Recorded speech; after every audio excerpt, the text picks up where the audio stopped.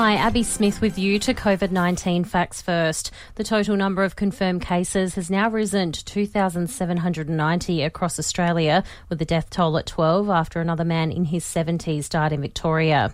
Deputy Chief Medical Officer Paul Kelly says the rise we're seeing is from international travellers, the majority of those now Aussie residents or citizens returning home. And that is decreasing every day, but we're still having several thousand people per day coming back from these places where the epidemic is much more difficult and many more cases than we have here in Australia.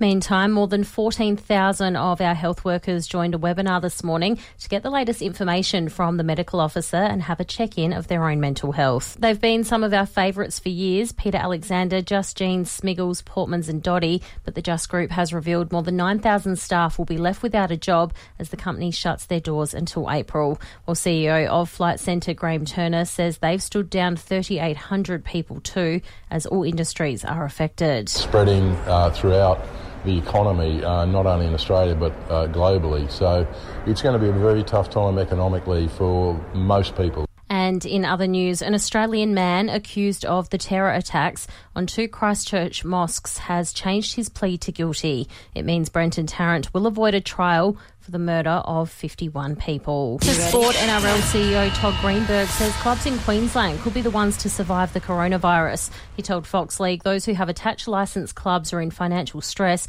because of the PM's decision to close pubs and clubs. Players are being asked to take an 87% pay cut to ensure the league's survival. Each player would then take home only $26,000 for the rest of the year.